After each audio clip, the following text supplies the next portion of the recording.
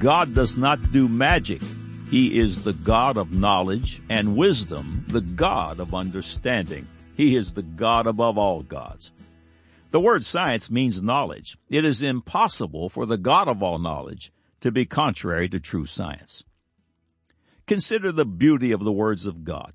When one takes time to consider words that are generally only surface read, when time is taken for spiritual examination, these words truly run deep, very deep, a revelation that is inexhaustible. Luke chapter 16:17 addresses the utter supremacy of God's words and laws. And it is easier for heaven and earth to pass than one tittle of the law to fail. Matthew chapter 5:18, for verily I say unto you, till heaven and earth pass, one jot or one tittle shall in no wise pass from the law till all be fulfilled. According to Noah Webster's 1828 dictionary, a jot is the name of the letter, an iota, a point, a tittle, the least quantity assignable. Webster says of tittle, an inscription put over anything as a name by which it is known. In the civil and canon laws, a chapter or division of a book. The least quantity assignable, a jot or a tittle, of the laws and precepts of God are greater than the earth, its universe, and all its inhabitants. The simple explanation for the supremacy of the Word of God is that literally everything is made out of words, even you and me. God spoke all into existence out of that which is invisible. The human DNA is the book of life, and it houses all the instructions for the manufacturing of the human body using a 4-letter alphabet that structures those instructions in words, sentences, paragraphs, chapters, and books. God's words, God's laws are utterly supreme. They are creation words, and that is why it is easier for heaven and earth to pass than one tittle of the law to fail. Dear visitor, have you been born again, born a second time, this time of the Spirit of God? The Word of God that made you is the same Word that saves you. Once you repent and turn from your sins and surrender your life to Christ, whose name is the Word of God, everything changes, absolutely everything. Will today be your day? Will today be the day the shed blood of Jesus Christ washes all your sins and shame away? Will this day be the day all your satanic bondages are broken? You must choose. The same words of God that made you and that saved you will make you a new and glorious child of God. Today is your day. Click on the Further with Jesus for childlike instructions and immediate entry into the kingdom of God. Now, for today's subject. God said in Proverbs 22, verses 20 through 21, have not I written to thee excellent things and counsels and knowledge, that I might make thee know the certainty of the words of truth, that thou mightest answer the words of truth to them that send unto thee? God said, Proverbs chapter 30, verses 5 and 6, every word of God is pure. He is a shield unto them that put their trust in him. And thou add thou not unto his words, lest he reprove thee, and thou be found a liar. Man said in a Time magazine feature published December 31, 1999, under the title Iconoclast of the Century, Charles Darwin, you'll find the following. Charles Darwin didn't want to murder God, as he once put it, but he did. End of quote. Now the record. The quote above reminds me of the blasphemy spouted by the famous German atheist Nietzsche. The statement which found serious traction in academia was, God is dead, signed Nietzsche. I once saw a bumper sticker that weighed in on this matter. It read, Nietzsche is dead, signed God. Nietzsche, by the way, died in an insane asylum. Charles Darwin, mentioned above, who preceded Nietzsche in death, also had well-documented mental social illnesses.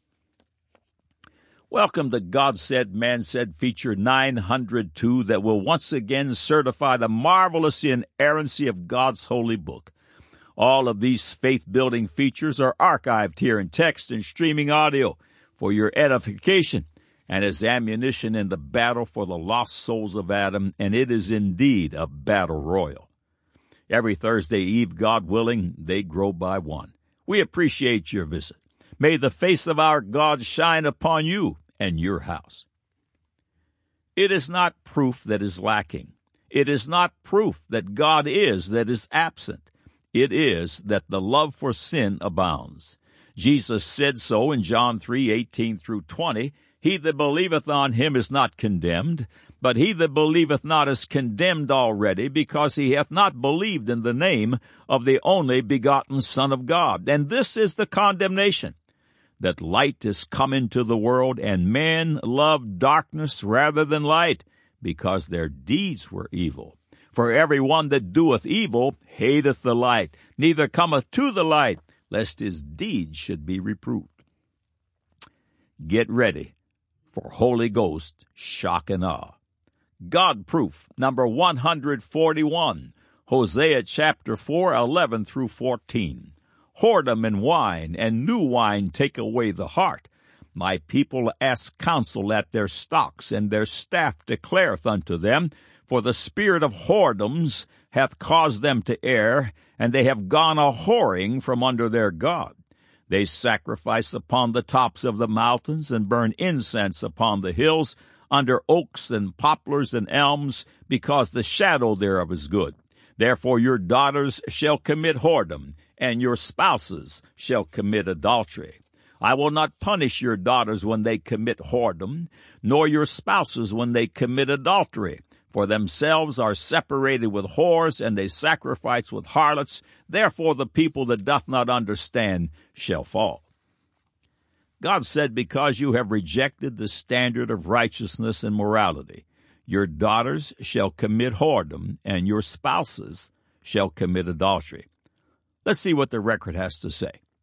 More than 1.6 million babies were born to unmarried women, or 38.5% of all births in the U.S. in 2006.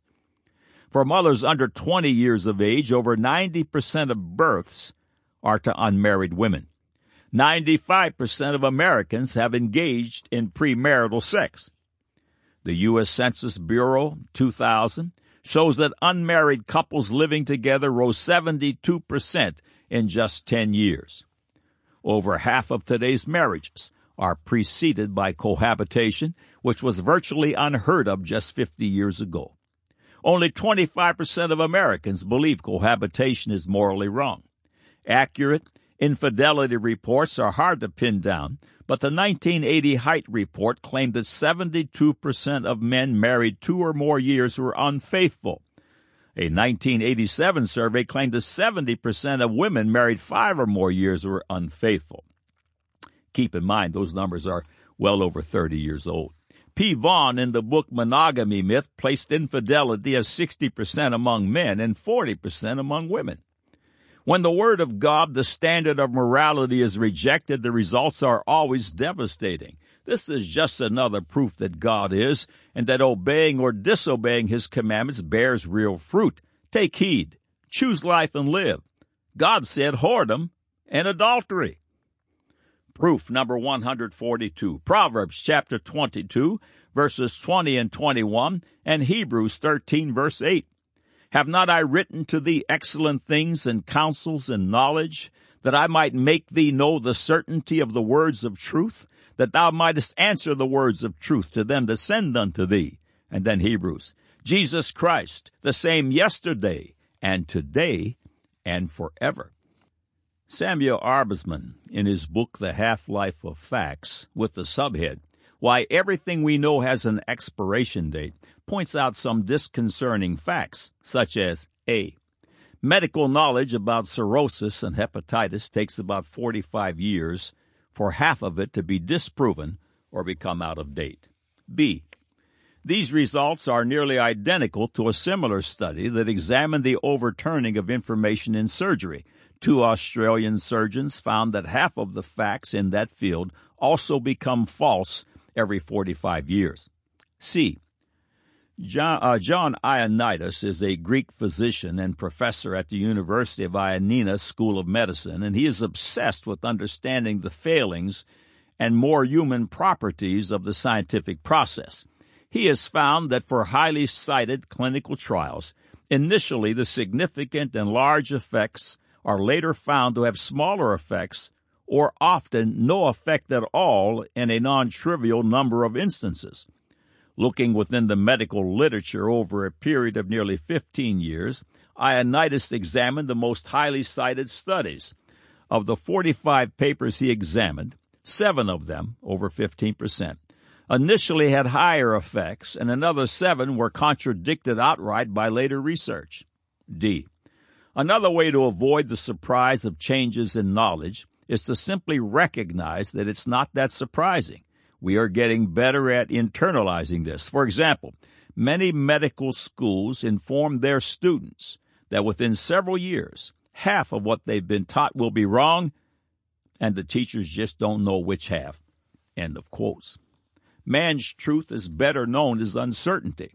When discussing life and death and heaven and hell, man's thoughts are fraught with uncertainty, but on these matters and on all others, God's word is certain and clear. Man's truth of yesterday is debunked by his truth of today, and today's truth will be debunked by his truth of tomorrow, because carnal man's truth is not the truth at all. Proof number 143, Psalms 119, verse 130. The entrance of thy words giveth light. It giveth understanding unto the simple. The amazing interchangeability of words and light is a very serious focus in the Bible. Amazing discoveries in the field of science are confirming the oneness, the interchangeability of light and words.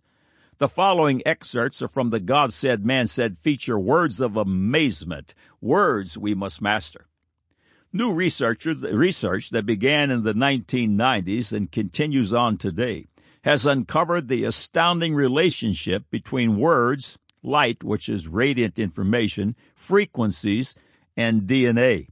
This research was led by Dr. Jodor Karjajev, and consider the following information. This research was led by Dr. Jodor Karjajev, member of the Russian Academy of Sciences, as well as the Academy of Sciences in New York. The Russian research was taking a wide angle and held an open view in their studies. The research team included biophysicists, molecular biologists, embryologists, and even linguistic experts. Their research revealed that the supposed junk DNA that has been completely neglected and forgotten by Western mainstream science was no redundant leftover of evolution at all. The most astonishing experiment performed by Karjajev's group is the reprogramming of the DNA codon sequences using modulated laser light. From their discovered grammatical syntax of the DNA language, they were able to modulate coherent laser light and even radio waves and add semantics, meaning, to the carrier wave. In this way, they were able to reprogram in vivo DNA in living organisms by using the correct resonant frequencies of DNA. The most impressive discovery made so far is that spoken language can be modulated to the carrier wave with the same reprogramming effect. Now, this is a baffling and stunning scientific discovery. Our own DNA can simply be reprogrammed by human speech, supposing that the words are modulated on the correct carrier frequencies. Consider this paragraph published in the June 2011 issue of Scientific American. The author is Sean Brixey, Arts Chair, Center for Digital Arts and Experimental Media, University of Washington. In my recent work, I mostly make poems out of matter and energy. Some are small, exotic projects that at first blush seem nearly impossible. I built a work that exploits the phenomenon of sonoluminescence, in which extremely high-pressure sound waves in liquids create tiny sources of electromagnetic energy. The installation converts text from a computer keyboard to synthesized speech with enough sonic force to form and hold a tiny bubble at the center of a jar of water. The sound causes the bubbles to implode and then form again 50,000 times a second, through a process that is still not fully understood. The implosions generate a bright point of visible light. It is a star in a jar created by spoken word. End of quote. Oh, the amazing interchangeability of words and light and their oneness. Thousands of years before modern academia begins to arrive at an understanding, God's word is already there, declaring the end from the beginning and certifying the supernatural truth of Holy Writ. The entrance of thy words giveth light. Proof number 144, Psalms chapter 16, verse 14. Their sorrows shall be multiplied, that hastened after other gods. Their drink offerings of blood will I not offer, nor take up their names into my lips. There are many gods in this world, gods with little g's. Satan and his fallen angels would qualify. Listen to this classic case of false advertising, where Satan promises grandmother Eve the following in Genesis 3:5. For God doth know that in the day ye eat thereof, then your eyes shall be opened, and ye shall be as gods, knowing good and evil. But there is only one big G-O-D, and he created all, even his distractors. The little g's hold sway over peoples and nations, and one of the major strongholds is the religions of men. The Hindu religion is one of the world's three major religions. This Hindu god delivers real, measurable torment. Remember, Psalm 16:14 states, their sorrows shall be multiplied. The following excerpts on Hinduism are from Bob Larson's 570-page tome, The Book of World Religions and Alternative Spirituality. He writes, despite the lofty philosophical ideals of Hinduism, its effect can be seen in the more bizarre outgrowths inherent in this ancient faith. In some villages, temples care for and feed sacred rats at a cost of thousands of dollars a year. Such vermin dispose of 15% of India's grain. The cobra, which is also worshipped, kills 20,000 Indians each year. Females, whom Hindu legend relegate to a decidedly inferior state, are so despised that some Indian mothers deliberately strangle their girl babies. Sadhus, in the name of religious devotion, have been known to sit on a bed of nails and not speak for years, grow their hair into 7-foot braids, stand on a leg like a stork for months, or hold an arm outstretched until it atrophies. But sacred cows get the most publicity. Since the cow is believed to be the mother goddess of life, its urine is drunk to purify the soul. They freely roam the streets of urban centers like Calcutta, depositing dung everywhere. Aged holy cows are even provided with rest homes called gosadans. I once observed 2 Indian women fighting over a pile of warm, fresh cow manure. A Swami nearby explained their zeal by declaring, since the cow is a god, the cow is holy. Therefore, whatever comes out of the cow is also holy. In Wikipedia, under snake worship, you'll find this. Over a large part of India, there are carved representations of cobras or nagas or stones as substitutes. To these, human food and flowers are offered, and lights are burned before the shrines. Among some South Indian, a cobra which is accidentally killed is burned like a human being. No one would kill one intentionally. The serpent god's image is carried in an annual procession by a celibate priestess. End of quote. The headline on the site, EnglishOhmyNews.com, it reads this: Hindus worship snake god on July 30. On Nag Puja, Snake Worship Day, also known as Nag Panchami, on July 30, doors of many houses are decorated by a poster of Nag, the snake god. Today, the posters of Nag is worshipped with vermilion powder, flour, sacred grass, and pasted in the door with cow dung, not by glue. Cow dung is considered as pure, unlike paste. The poster is then splashed with cow's milk because milk is the food of snakes. In the crown of Buddha, we can see the design of Nag. This evidence shows that Nag is worshipped as God. On this day, all Hindus clean their house and splash cow urine, holy water, all around the house. Then the poster of Nog is posted first at the top of the main door and the other doors of the room also. End of quote. The Bible says their sorrows will be multiplied. Proof number 145, Matthew chapter 27, verse 45, speaks of one of many miraculous events that took place during the crucifixion of Jesus Christ. Now from the 6th hour, there was darkness over all the land until the 9th hour. Around 800 years earlier, the book of Amos prophesies the following in chapter 8, verse 9. And it shall come to pass in that day, saith the Lord God, that I will cause the sun to go down at noon, and I will darken the earth in the clear day. Concerning the 3 hours of darkness that God's word refers to, secular historians such as Thallus and Phlegon attribute this darkness to a solar eclipse, but erroneously, which will be pointed out later. However, Phlegon's statement is particularly telling, and it reads, There was the largest and most famous eclipse that had ever occurred. The day was so turned into night at the 6th hour, which is noon, that the stars were seen. Also, an earthquake in Bithynia destroyed many houses in the city of Nicaea. End of quote. 3 hours of darkness? The following excerpt is found on this website in the feature article, The Historicity of Jesus Christ. One of the first Gentile writers who mentions Christ is Thallus, who wrote in 52 A.D., However, his writings have disappeared, and we only know of them from fragments cited by other writers. One such writer is Julius Africanus, a Christian writer who lived about 221 A.D. What he has to say is that Thallus, in the third book of Histories, explains away a certain darkness as an eclipse of the sun.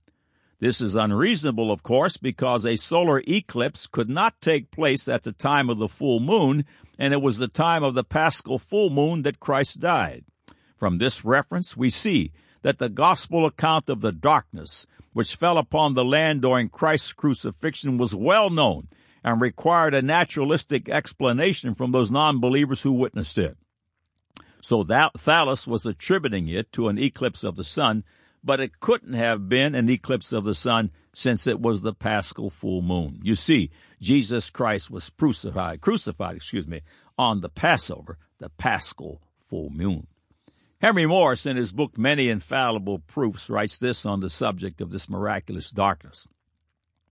There is no evidence in astronomical history of a normal solar eclipse at this time, though there are certain traditions in other lands of a period of darkness. Yet the fact of this supernatural darkness was apparently well known to all those that dwelt in Jerusalem, and to those who read first the accounts of it in the Gospel. The Annals of the World, a book written by Archbishop Usher, was published 2 years after his death in 1658 A.D. According to paragraph 6501, he refers to the writings of Eusebius, who wrote in the 4th century. Eusebius also mentioned Lucian. Lucian the martyr testified, and Rufinus, to the darkness at that time by appealing to the writings of the heathen themselves. Search your writings, and you shall find that in Pilate's time, when Christ suffered, the sun was suddenly withdrawn, and a darkness followed. Before him, Tertullian had stated, at the same moment the day was withdrawn, even when the sun was at the height.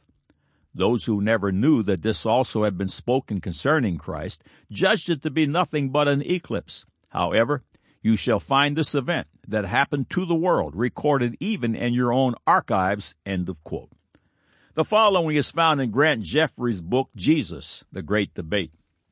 Thallus and Phlegon, two pagan historians who lived in the 1st century, both reported an unusual darkness that blotted out the sun for 3 hours during the Passover in the year A.D. 32, the year of Jesus' crucifixion. These reports confirm that the prophecy of Amos and Matthew's historical records are accurate. End of quote. God is, and he is the rewarder of those who diligently seek him.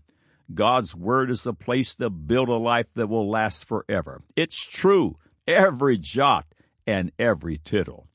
God said, Proverbs chapter 22, 20 and 21, Have not I written to thee excellent things in counsels and knowledge, that I might make thee know the certainty of the words of truth, that thou mightest answer the words of truth to them that send unto thee.